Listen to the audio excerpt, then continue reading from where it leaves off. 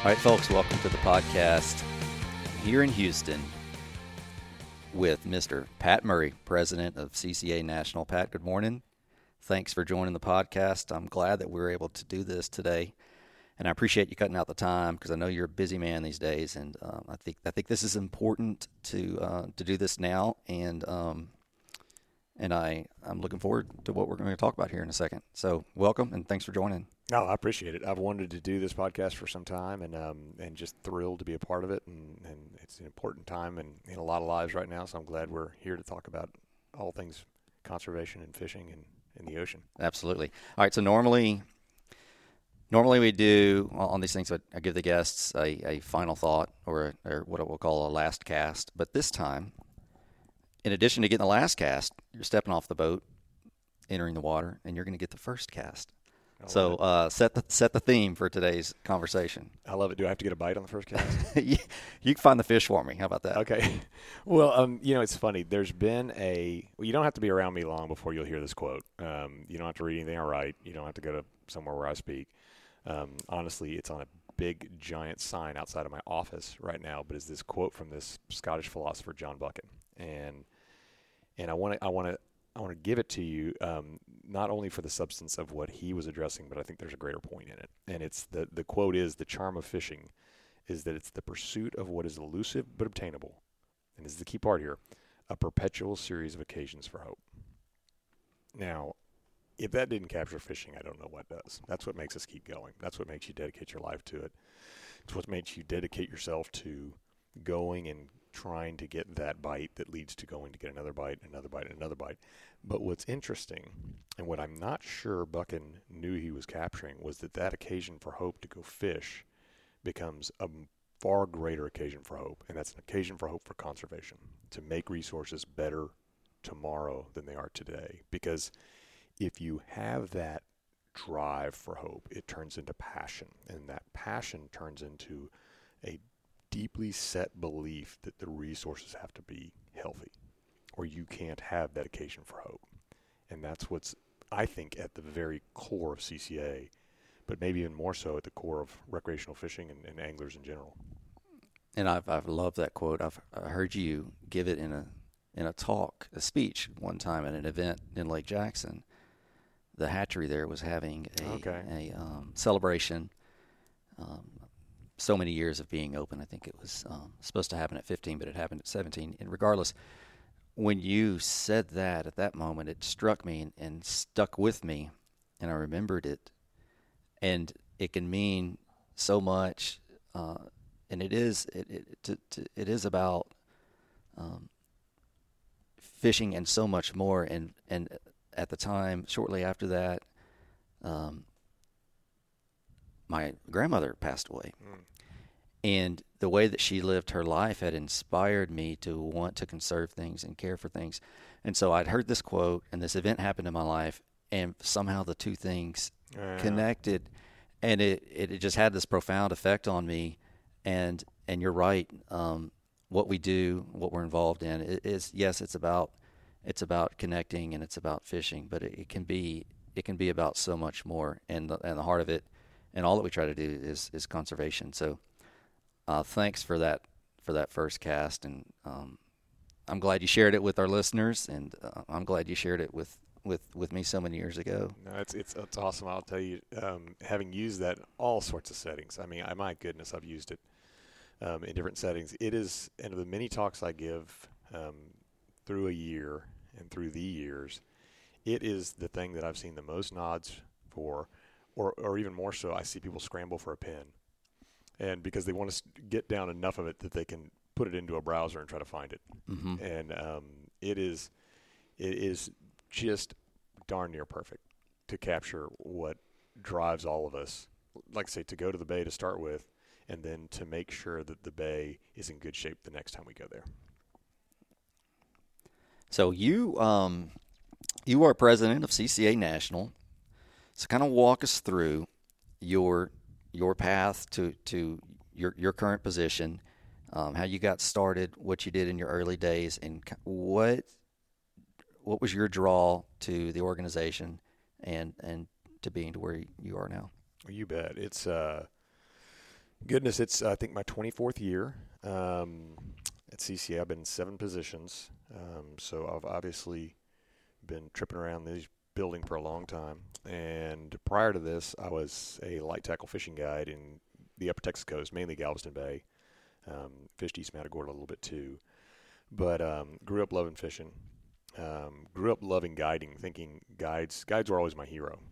They were. I mean, if there had been collector's cards for guides, I would have had the rookie year of Captain X and the and the MVP year of Captain Y.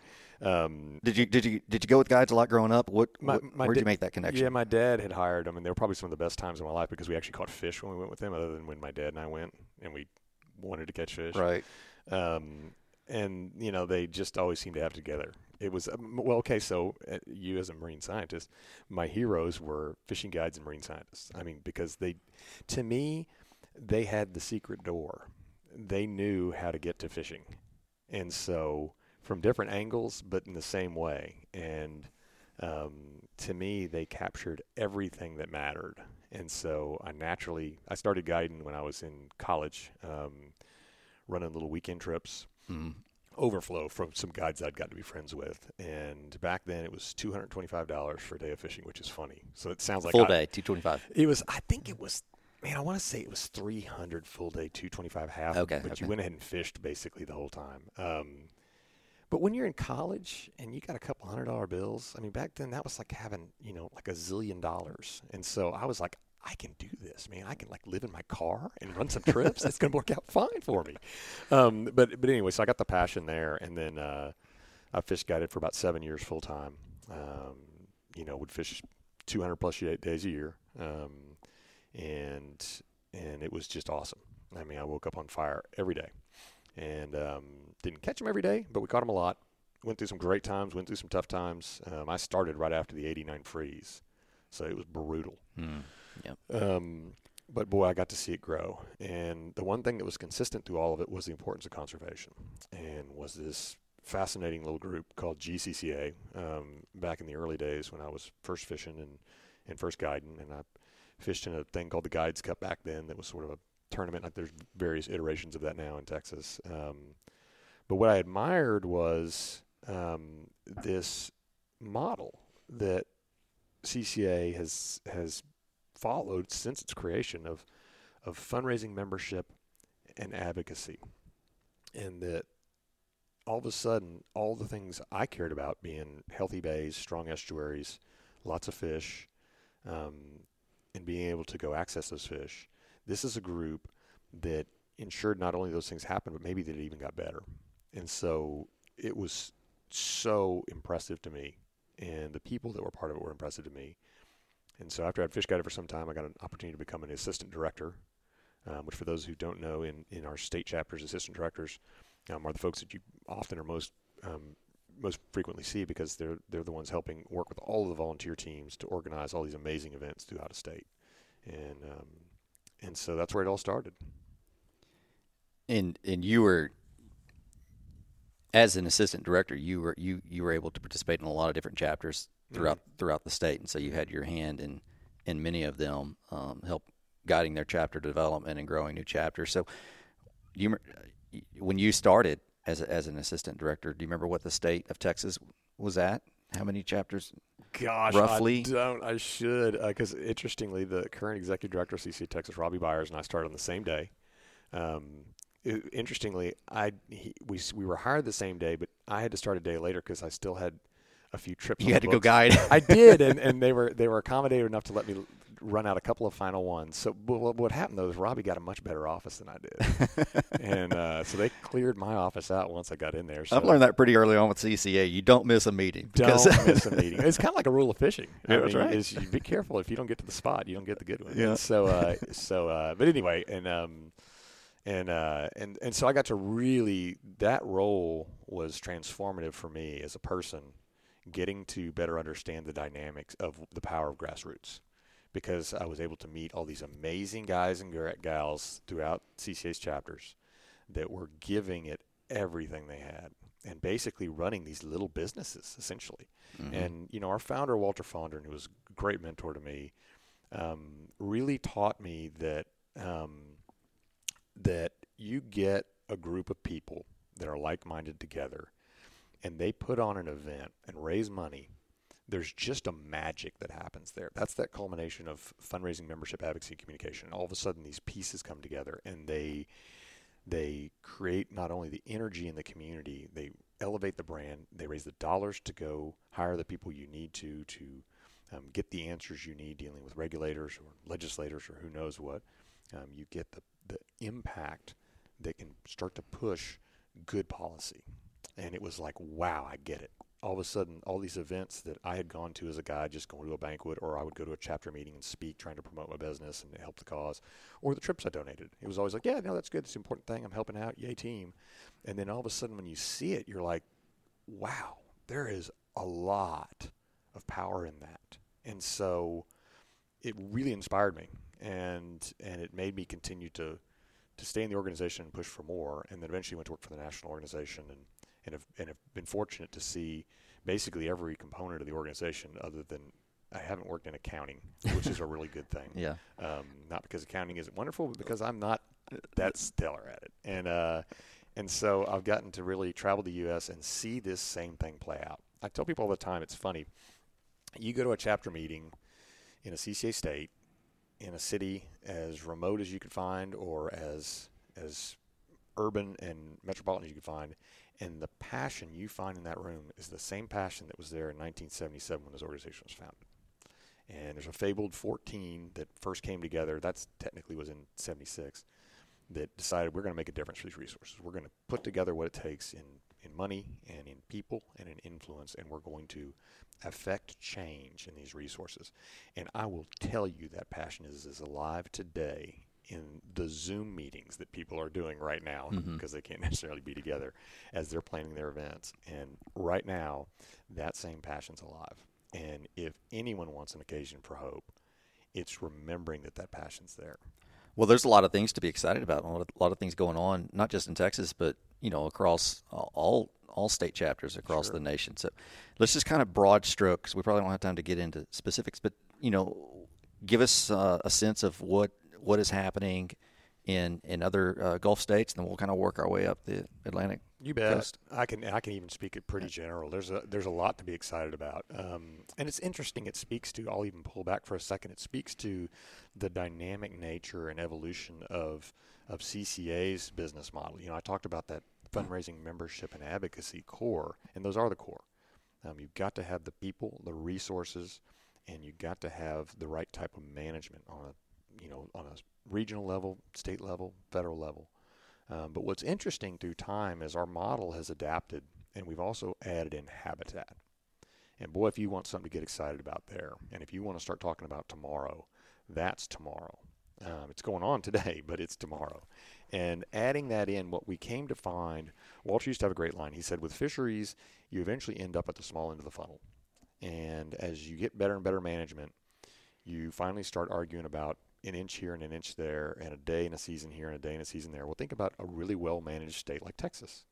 The fisheries are, people can have opinions. People can say something's going right, something's going wrong. But in the end, they're extremely well-managed fisheries. And we're at that small end of the funnel. So you start to say, okay, well, there's going to be more and more of us, and how are we going to do this? Well, how are we going to make sure those resources are there and healthy? And it's habitat. It's restoring habitat. It's enhancing habitat. And it's all the science that underpins that. So now you have this flywheel that's turning because you have all of this momentum that's coming from different places. And so when we start to think about, okay, what amazing things are happening, I think there's lots of examples of extremely cool projects, extremely cool initiatives, scientific studies, individual projects. But it's the most impressive thing is this flywheel, because that's what's going to take us decades and decades and decades out there. And we're going to need it. What the science has shown is on this habitat restoration, it's fundamentally a positive impact in creating production in areas that either had dissipated production or who knows what. And then you start to combine it with some of the amazing stuff, particularly in a state like Texas with hatcheries.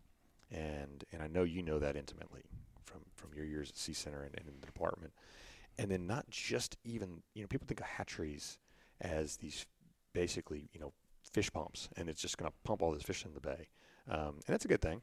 But the science, oh my gosh. And again, you could speak to it better than anybody. I mean, the science that's going on in those, because they're really, probably to call them a hatchery is a diminishment. They're research centers. Yeah, yeah. They're research centers. Well, I'm glad you mentioned science and that's a part of the flywheel. That's a part of the model plugged in with Habitat, because you have to have that to direct your decisions and to show that what you're doing is having a positive impact on the eco. I mean, look at, although it's closed now, but look at Cedar Bayou and the research that Dr. Stuntz's lab did prior to and following the opening of that pass. It showed without a doubt that little bitty fish pass had a dramatic impact on larval recruitment in the adjacent estuary. So, I mean, that kind of story is repeated over and over again through projects throughout the nation. So, I'm glad you mentioned science. It's got to be a part. It's got to be a part of our decision-making process when it comes to these projects. Everyone ought to insist on it, and it's funny because you're on a good point, because it's forwarding our understanding of what conditions we have, and it's also giving us an indicator of how we can affect that. It's the wonderful truth measure. Not always perfect, but wonderful truth measure. And honestly, for anyone who's a donor, it's the ROI. It shows them what did you get? What's your return on investment here? Yep. And it's been funny working with some of our big corporate partners that ask that question a lot. And where do we go every time for that? We turn to science. And we say, what did this project do? What did opening that pass do? And like you say, it's interesting you pick Cedar Bayou. You know, Cedar Bayou faced an environmental challenge of largely resealing. But think about the piece of that in that science that showed us, oh my gosh, how transformative can opening a pass be? And we can't open every pass that needs to be opened, and we can't maintain every pass that needs to be open, but we can try. And it gives us something that we can keep working for, and it gives us the empirical underpinning to know that those efforts are worthwhile. And that's pretty powerful. And so it's funny, I'm glad you asked about accomplishments, but it's hard because there's so many. I mean, you can go back to what CCA was founded on, you know, and the removal of single-strand monofilament gill nets in Texas. And you say, wow, that was pretty amazing. And think of all the fish that saved. But what was more amazing is it inspired people to say we can make a change. And so what's so funny is sometimes the accomplishments that dot a chronology on a really powerful social enterprise like CCA, it's when you get way out on that line of, you say you got these great mission outputs and you have these broader outcomes that create change. But in the end, there's a really important I word, and that's impact. And that impact has got an even more important I word associated to it, which is inspiration. And so you see impact, and all of a sudden you get people in states like Florida and Louisiana and Maryland and California and other places saying, hey, that model looks pretty compelling. And we don't know how it's going to work here, but we know that works. And so be it a reef project off of Jupiter, Florida, or be it a effort to help better conserve an important finfish off of Alabama, these things all are connected. And they're connected through the environment, but they're also connected through us and how we look at them, and particularly as anglers, how we look at them. The greatest, I think, threat to angling, to the resources, is anglers not taking themselves seriously enough, and the impact that they can have to affect resources for generations. Resources do not have to decay in the sense of many of the hyperbole you may read in publications about, you know, the oceans will be polluted by here and the fisheries will be decimated by there, and those are real warnings, and I get that. Cannot ignore those, but you can't underestimate the ingenuity and the velocity of good conservation. Yeah. And so we've seen it. I guess maybe that's one of the neatest things in the accomplishments of CCA going back to the late 70s and all the way up to now is, I mean, if you wrote them on a wall, it would be graffiti. It'd be just everywhere. There's just so much stuff that's happened, and in some weird way, they're all connected. Well, there's a lot that you can, it's tangible that you can go see, or a deployment, oyster reef creation, marsh reestablishment, fish stockings, and then there's so much more that behind the scenes that people don't see. A lot of that advocacy piece, the meetings, the councils, the participating in the public process, and speaking on behalf of recreational anglers, and so there's victories there as well that often go unappreciated, and you do quite a bit of that in addition to running this not a small business, but this enterprise. You do a bit of that advocacy behind the scenes with some great support staff around you. So I, for one, that gets to see that kind of stuff, appreciate that in addition to all the other great stuff that CCA does that the average recreational angler sees. So it's funny, that is the great opaque unknown. I mean, is the advocacy world. And I think for a lot of reasons, it is definitely the world of mystery. And it's funny because sometimes your greatest victory is just stopping something. Mm-hmm. And boy, in this arena, and I don't mean like right now in particular, I just mean, however long now, is that there is a lot more defense than offense, and that's often the hardest.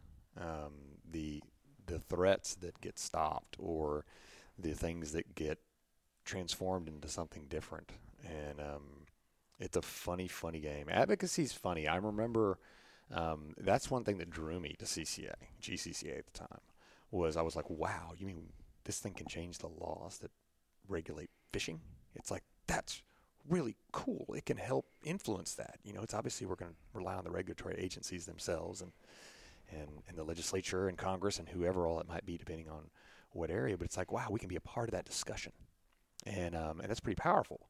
And then you get in there and you start knocking around on some of that stuff and you go, wow, it's really hard to be a part of that discussion because there's so many forces pushing. And sometimes you realize you're not the biggest one in the room. As a matter of fact, a lot of times you're not. Yeah.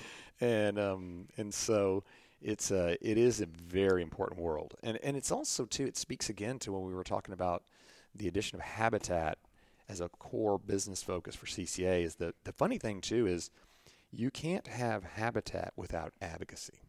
And you can't have advocacy without habitat. And it's funny, as that started to crystallize in our business model, it just screams to you. It made so much sense to me when I was really first seeing how we were diagramming that out as an enterprise, is that because you can build all these amazing reefs and marshes, but if you're not managing them well, if the agencies aren't managing them, with good stewardship, well, it's not going to do any good.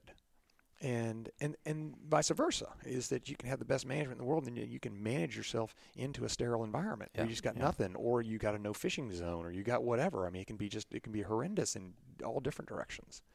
And so there's that careful balance. And in the end, advocacy is about as key a part of it as anything. If it's not being managed right, and we say we're very blessed in Texas. We have very, very good state management here. And not every state is that way. Goodness gracious, we were fortunate to start a chapter in California not long ago with our friends there. We have some great leadership folks like their chairman, Bill Shedd, and vice chairman, Dave Pfeiffer, amazing people. Wow, that's a tough environment. And then, you look at some states where there's still gill netting. I mean, I tell people that sometimes when their jaws drop. They're like, gill netting? Yeah. I mean, they think that's like dynamite fishing. They're like, you're kidding. There's gill netting? And yeah, absolutely there's gill netting. And absolutely there's drift long lines and drift gill nets and ocean trawlers and a lot of things out there that if you don't have good advocacy to help manage, it's funny. The bays and the oceans can get small quick. Mm-hmm. So that's important. And as recreational anglers, we're the most diverse crowd of individuals there are in this sort of arena, and it's important that we have we have some voices in the room speaking on behalf of recreational anglers. And to the listeners, thank God we have CCA in these meetings and in these rooms speaking up for the recreational anglers, because it's extremely important to have a voice in the process that we're talking about. Mm-hmm.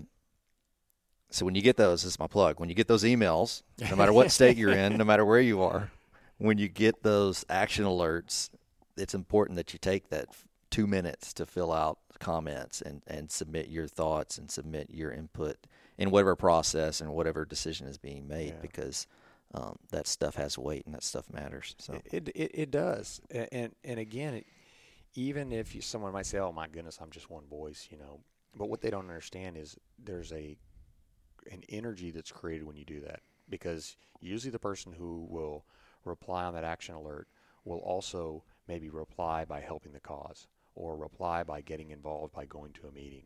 I mean, it creates an energy that has its own inertia. And people ask me all the time, what can I do for conservation? What's the best thing I can do for conservation? Well, the number one thing is you got to get involved. And, you and I have a little bias towards CCA. I would strongly suggest people get involved with that. I would hope everyone listening is already involved in that. But there's other entities too. There's lots of other great entities to get involved with. Find one that works for you. Get involved and make a difference. And it'll change your life. And it's not just giving money. It's not just giving time. It's not just any of those. It's all of them. And getting immersed in that will change everything. Because it literally is that fundamental to our resources that we all care about. Yeah. And despite, our current situation that we're in, middle of a pandemic, hopefully the middle, maybe towards we don't know where we're at in it, honestly, I guess, but we are in this pandemic, but the work continues. Yeah. The fight still goes on. The advocacy piece is still active and still happens. Directors are meeting with their chapters, working on plans to hopefully do some sort of fundraising events. Habitat projects are still in the pipeline. So the work of CCA goes on, despite the fact that we're having to maintain 6 feet or only so many people in the office. So how has that spend just a minute. I don't want to spend too much time on it, but just kind of walk us through the CCA national response during COVID-19. Sure. You framed it up perfectly, because I think the key thing to remember is the work continues. Obviously, U.S. Congress is not nearly so focused on fish when they were passing the Modern Fish Act recently. They're not nearly so focused on that now, but there are still a lot of advocacy issues that matter. Where obviously societally there's a lot of other things going on, and those have a lot of weight and a lot of importance. So conservation is probably not on the forefront of a lot of agencies because they're coping with this significant challenge. I get that. But the work of conservation does continue. And as you said, there's meetings going on. There was a lot of rescheduling of events for a lot of obvious reasons. But there's also still, there's a lot of occasions for hope in that we can, there's a lot of things we can still do to make a difference. You can still get involved on a state level with the fishery management pieces that the government still wants you involved in. There's right now opportunities to make public comment on various fisheries that you could be interested in. There's the work of the Gulf Council that will be continuing. There's, again, I don't think that congressional action is completely off the table for a number of things that matter. There's discussions on aquaculture. There's discussions on management of federal fisheries related to an executive order that was issued recently. All of this matters. And the occasions for hope there are that you can still make a difference. And I can tell you this, too. There's a lot of people fishing right now, and that's about as inspiring as anything, is that I know with the 4-star tournaments that CCA has in various states, Texas, Louisiana, Florida, and South Carolina, my goodness, there's a lot of people that want to go fish and want to go get out and enjoy the resource. And I think one of the main things that has come out of this that's a positive for conservation is that as people have dealt with this challenge in their societal life, in their personal life, in their professional life, there's just been a lot of things that have been negatives for sure.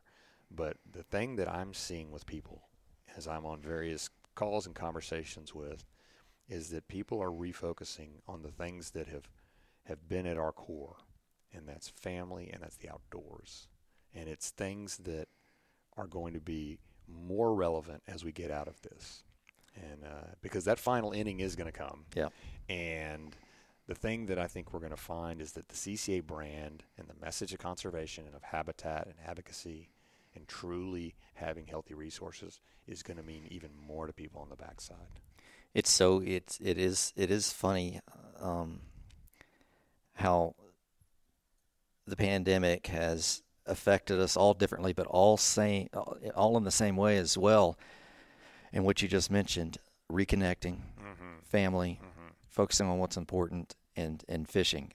And those are all positives. Those are all things that we can take away from this. I got to go fishing with my wife a couple of Sundays ago, and we went to a spot that we had always gone to while we were dating and before we had kids. And early Sunday morning, we were one of the first ones to the ramp. Got across the bay, went to the spot that we always go to, and a lot of people on the water. Mm-hmm. So many boats on the water. More people in this small area than I had seen in a long time. And everyone was super polite at the boat ramp, really courteous, and no, you go first. You go ahead. Yeah, you know? Yeah. In our spot, we had the most courteous, I'm going to drive by you and blow up your spot that I'd ever had in my entire life. It's funny. I mean, it was hysterical. We were waiting in a drain basically, and there was nothing further shallower except for the end of the drain, but that's where they want it to go. And so they trolling motored in and trolling motored out within a football's throw from us. Yeah. They went high center on an oyster reef. Nice. Clanged the trolling motor down the boat, made all sorts of noise, but they were like, waving their hands. I'm sorry. Yeah. You guys have a good day. And I think everyone's just happy to be able to go fishing and be out on the water. No, I think it's the positive that's always there. And it's funny, the crowds on the bay have been astronomical, which should give people hope. Now, this is going to sound like I'm just dead up spinning you here, but is that it's funny, long ago, and this is coming from a perspective of a fishing guide, is a friend and mentor back in those days. I was complaining one day about getting run over a lot, and I remember him saying, he was older than me, and shaking his crusty little finger at me and saying, you better be glad those boats are running you over, because the day you need to be scared is if nobody's out there.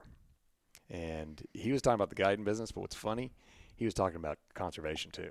Mm-hmm. And the fact that we got a zillion people on the water, I got just shredded by a boat the other day, wading a shoreline that I love. I've had a couple of occasions to go fish with my friend, Dr. Greg Stuns, and Port Aransas, and I mean, just shredded, and I've never been happier. I was like, this is so awesome, because people care. They're going fishing. And if they're going fishing, that means they're embracing that occasion for hope. Yeah. And it's not just how that's going to translate into the bay, it's how that's going to translate into society. Because people come back from that experience better. And that's going to pervade every part of their life. And that's why I think fishing is so much bigger than sometimes what it gets portrayed. Because it really is an art. It really is a lifestyle. It really does matter. And it's not about, price per pound at the dock, and it's not about quotas. It's about the occasions for hope that are created, and it's about the connections that you're talking about, and this vision to take this totally precious resource and utilize it, not just preserve it in a terrarium, but utilize it and then improve it. Man, that's priceless. Yet you can't put a value on on that. No, it's priceless. It's a priceless perspective to have on anything in your life. Mm-hmm. And what a great crucible to frame that up in that it's our oceans. I mean, it's what matters. And it's why people dedicate their lives to it, not just, working for conservation organizations or federal agencies or charter services or whatever it would be. It's just the people who this becomes their passion, and it drives every part of their life. It's super inspiring. Another way to connect with the outdoors is something new that you have coming out. Well, two new things, really. You've got a book. Well, you have books out already, but you've got a new book coming out and a podcast. Sure. So take a minute to speak about, first your new book. I do have a book. It's a goofy book. Well, if you've been listening to me for the last however long, it's probably goofy. It's probably pretty much just how I speak. It's a little preachy, and it's got opinions in it, but it's a fishing book. I've done a couple of them. This one's with Texas A&M Press, and they're great to work with. But it's called It's More Than Fishing, and it's really kind of about some of these themes. It's more than fishing. It's got a lot of fishing stuff. That's what it is. But it's also about the things that matter, like conservation and the lifestyle and the art of fishing. Like I said, I've always felt that fishing just often got a bad rap. That martial arts are revered as this lifestyle and this mind frame, and culinary arts, my goodness, those have been deified as much as any. And then somehow fishing was envisioned as this just sort of thing people go do and go stand on a rock somewhere and throw a line in the water. Well, oh my goodness, what have we been talking about? I mean, it's so much more. The art of fishing itself, even in its own art, it's not even necessarily the guy or gal standing in the pristine stream, with a perfect backcast. It's that same art plays out on a Gulf Front Pier in Galveston, Texas right now. It's all art. Mm-hmm. And it's all about continuing to cultivate and improve that. And that's kind of what that book does, is just sort of speaks to some of that. And really, honestly, a lot of the book is reaching out to the amazing people that I've had the fortune of knowing, like you, and asking them, what do you think? In not so many words. It's there's sections on scientists that I've learned from, the scientific angler, which has been a theme that I've loved for a long time. Mm-hmm. Because like I said, you combine, I was saying earlier about how guides and marine scientists were always my heroes, but you combine a marine scientist who's an angler, and it's like they got the secret code to me, that they know where the magic door is, because they not only like to fish, but they know how to get through it. And so there's a lot of stuff like that. But again, one of my main reasons for writing it was just to promote fishing. It matters. And because, again, the fishing in itself is a destination, but the outputs from it that come from that occasion for hope, that come from that passion. Oh my goodness, that's just what it's all about. And that's the kind of thing that when you're going through difficult times, again, personally, professionally, societally, it's those things that get you across the chasm. Mm-hmm. And again, I'll do this is my third Walter Fondernism, is he used to say that a log can be laying across a chasm and you can hardly walk across it without falling off. But he said, you offer someone so much as a twig to hold on to, and he'd kind of gesture his hand out as though he's holding a little tiny twig, and they can walk across it with ease. That's sometimes all you need to get through these times. Yeah. And that hope to go fishing and the hope to go participate in a great group like CCA. Well, I know it's my twig right now. Mm-hmm. And so, and I think it is for tens of thousands of people throughout the United States. Well, and that book could be a twig for many people. How will they be able to get the book once it's out? It's not out yet. It too got caught up in some of the things going on with distribution and printing, whatever. But they can pre-order it on Amazon right now. So that's probably the easiest way to do it. Okay. And the title again? It's More Than Fishing. More Than Fishing. Yeah, it's kind of fun. Kind of fiddled around with titles, and they didn't like my title, so they made me come up with a different one. And if you want to read some of it too, I got a website that I just open it up to anybody. It's patrickdmurray.net, and it's got some of the photography you see in Tide and some of the writings that I've done. It's got a blog that's just ongoing, and it's free, of course. And I don't really do any e-commerce on it. You can just go on there and look at it. If you enjoy the kind of things that I'm blathering about, you might like the site. It's kind of a fun, goofy little site. And I didn't even know if I was supposed to tease it out, but I did anyways. So we talked about you starting a podcast, so you want to roll into that? I know. Well, we've been talking about it. My dear friend Shane and I have been talking about that because he obviously runs a successful one, and I'm a big fan of the podcast. Oh my goodness, and love all things podcast, and love ones that particularly talk about conservation and advocacy and what have you. But in sort of chatting through it, and Shane and I had some conversations, and I did with a few others around here, was maybe trying to launch one that was focusing on some of our industry leaders and some people that are setting the pace in our community right now, and maybe some people that are inspiring, maybe some people that we can learn a thing or two from, both in the fishing business, but also in some of the amazing stories that they have.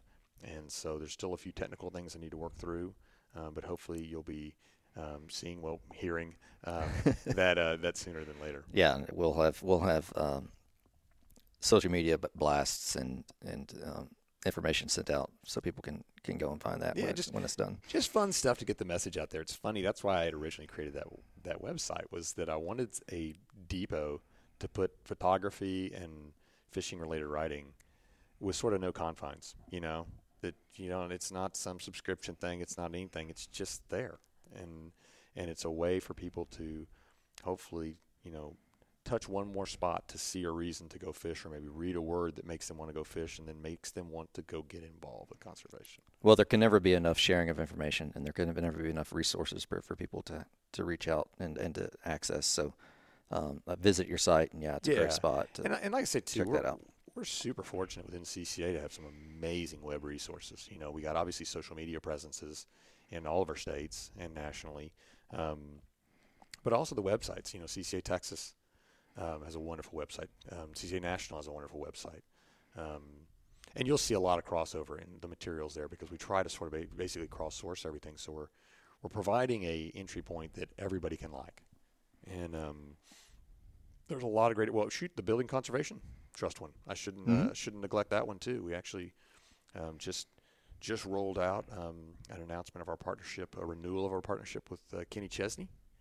I'm super excited about that and his No Shoes Reefs initiatives. And so there's all these things that probably the best answer is go look at them all because there's a little different angle in each one of them, and they all have value, and they all, well, again, the same theme of they all connect. All this stuff connects. Yeah, and if it's been a minute since you've seen the Join CCA website and visit it, highly recommend that you go check it out because it's changed a little bit. And, the center messaging is still there, but there's so much more going on that website where you can learn more about advocacy. You can learn about habitat initiatives taking place across the entire country.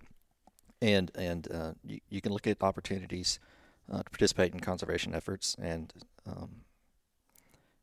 publications, Tide Magazine, all that stuff. Great. It's great. I think you're right. That Join CCA site, and I'm really impressed with it. It's a great resource. Plus, it's just really entertaining. There's just a lot to get from it, and it's always changing within the context of updating and what have you. And it's definitely worth visiting. And the good thing is that's probably the one that I should have touted the most, even among the state ones, because it's a portal to all the other state sites too. Right. You can. There's no sense in you trying to, Google your way into every. If you wanted to check out the website of this state or that state, that one there's a link to everything. To start there. Yeah, you can get the building conservation site. You can get them all from there. Yeah. All right, so we completed our wade. I love it. I'm about limited out. What a great metaphor, man! Nicely done. I'm limited out on my 2 fish personal limit that I usually have. So you're walking back to the boat, but you're going to make one last cast. Now, that was really well done. I got to be honest with you. I've always appreciated your ability to articulate, but that was nice. Well, I didn't have a segue for one of the topics we've already discussed, so I had to make up for that. Last cast, Pat Murray. Last cast. Well, I would say what I'm going to do is highlight, again, get involved. And again, I feel the need to keep, I don't want to be tone deaf to everything going on societally right now. But boy, what a great moment to try to see what you can do for the resources you care about. It's a great time to have that energy, if it's not already a part of your life, to start in your life, because it'll lead you to wonderful places. We will be out of this crisis, and conservation will be as relevant or more so than ever. And I, again, strongly suggest you join CCA and get involved with the local chapter. But if it's not CCA, be somebody else. There's a lot of great entities out there that are working on the oceans, working on our bays. And if you want to leave a lasting mark on the resources you care, boy, there's just no better way to get involved, and get involved on a grassroots level. Sometimes people getting started is what makes them never start. And they think they're starting on, they want to say, well, I want to make a difference in advocacy. Well, I tell people all the time, you want to make a difference in advocacy, go join a local chapter and go help them sell tables for their event, because that's what's going to fuel the machine. And what they're going to find as they fuel the machine is how the machine works. Once they understand how the machine works, they're going to see where they can best affect the outputs from that machine. And so if you're listening to this podcast and you want to get involved, I promise you, the machine is starting back up here as we start to get better and better guidance from local authorities and state authorities and federal authorities on how we eventually all start to interact again. The importance of conservation will still be there, and the importance of properly conserving and restoring our resources again will have a brand new relevance. How many people have gone fishing of late that normally would not have gone? How many people are not necessarily traveling and going to Disneyland, but are staying and they're renting a family house or doing something on the beach or the bay, that they're going to care more. And being a part of that movement for change and improvement is going to be a great thing to be involved with. You did more than cast. I did. I hooked up. I had one you on. Walked the dog, set the hook, and, Okay. and did a great release. I didn't know if it shook it at the end because it just I thought it kind of took a little drag at the end. I didn't know. Pat Murray, thank you very much. Enjoyed it. I appreciate it, man. It was a real honor to be on your show, and hopefully if I can get one launched, I'm bringing you on. Well, let's do it. All right, thanks, Pat.